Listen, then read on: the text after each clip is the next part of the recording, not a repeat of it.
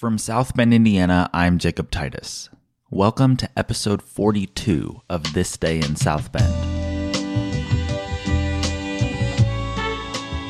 Today is Tuesday, June 2nd, 2020.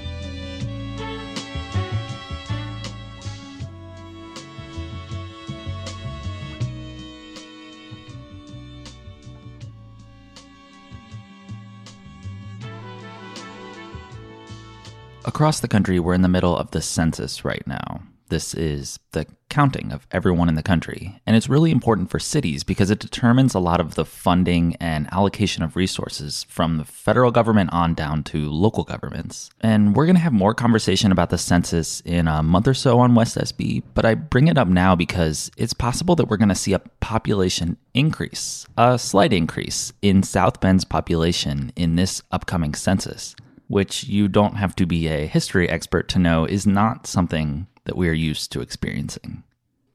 This was brought to my attention by Joe Molnar. Joe is a resident of South Bend and employee of the city government who likes to think and write about cities. And he brought up this question of how the city, and the Tribune specifically, because that's what we do on this podcast, talked about and dealt with the decades when South Bend lost so much of its population. This would be the 60s, 70s, and 80s for the most part. I think most of us have a simple version of this story in our mind, which is mostly true. A lot of people left the core city and moved out into the suburbs surrounding South Bend. And in the wake of that, the city tore down a lot of buildings and kind of went on some misadventures, like turning all of Michigan Street into a pedestrian plaza, or turning all of the streets into one-way streets. But my guess is that we could put a lot more flesh to this story of how the city grappled with this new reality.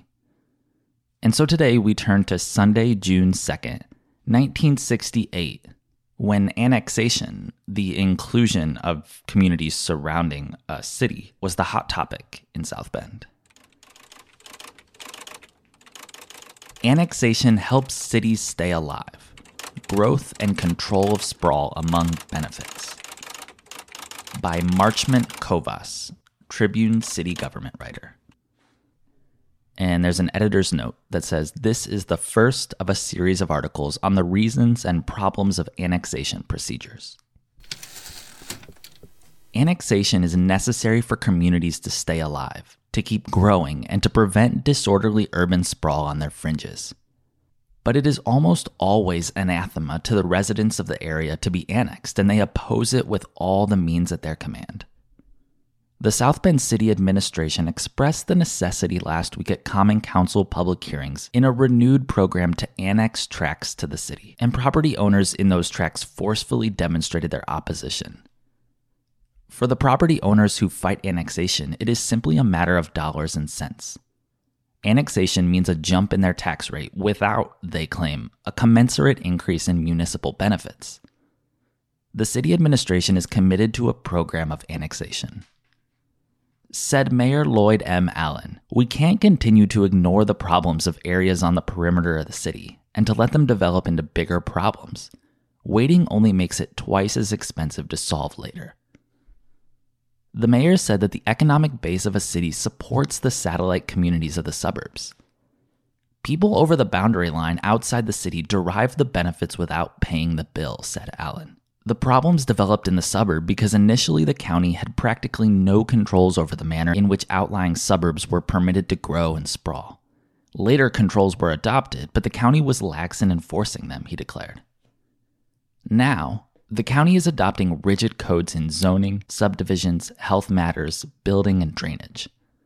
But in many instances, the door is being closed after the horse is out of the barn.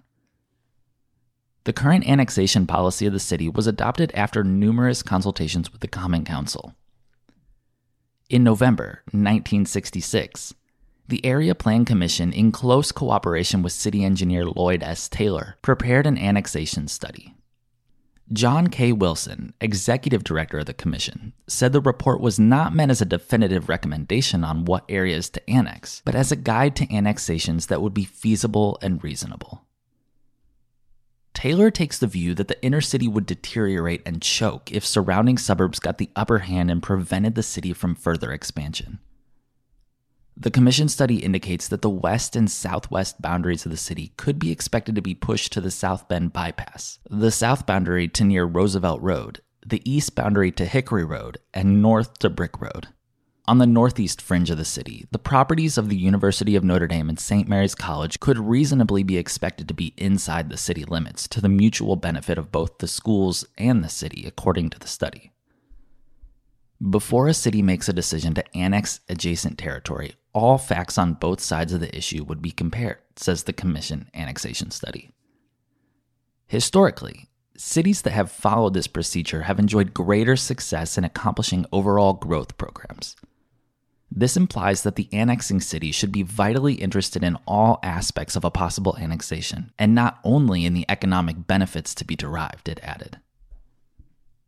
Topographic features, population density, traffic and street patterns, availability of utilities, drainage, and social and cultural patterns should be considered, according to the report. The rapid growth of cities and suburbs has created problems in providing a desirable level of municipal services to a large number of persons living in urbanized areas, the study states. And the services become increasingly complex to provide when urbanization takes place in territory immediately surrounding cities and towns. This problem now confronts large, unincorporated sections of St. Joseph County, which are beginning to feel the initial development constraints of urbanization. The outward growth is due in part to a decrease in supply of undeveloped land inside South Bend and Mishawaka. This lack of available building tract within the present city limits in lieu of subsequent annexation will require further growth into the unincorporated parts of the county, said the study. Such sprawling growth without cohesive planning and control will only compound the problems of the city and the people living there, according to the study.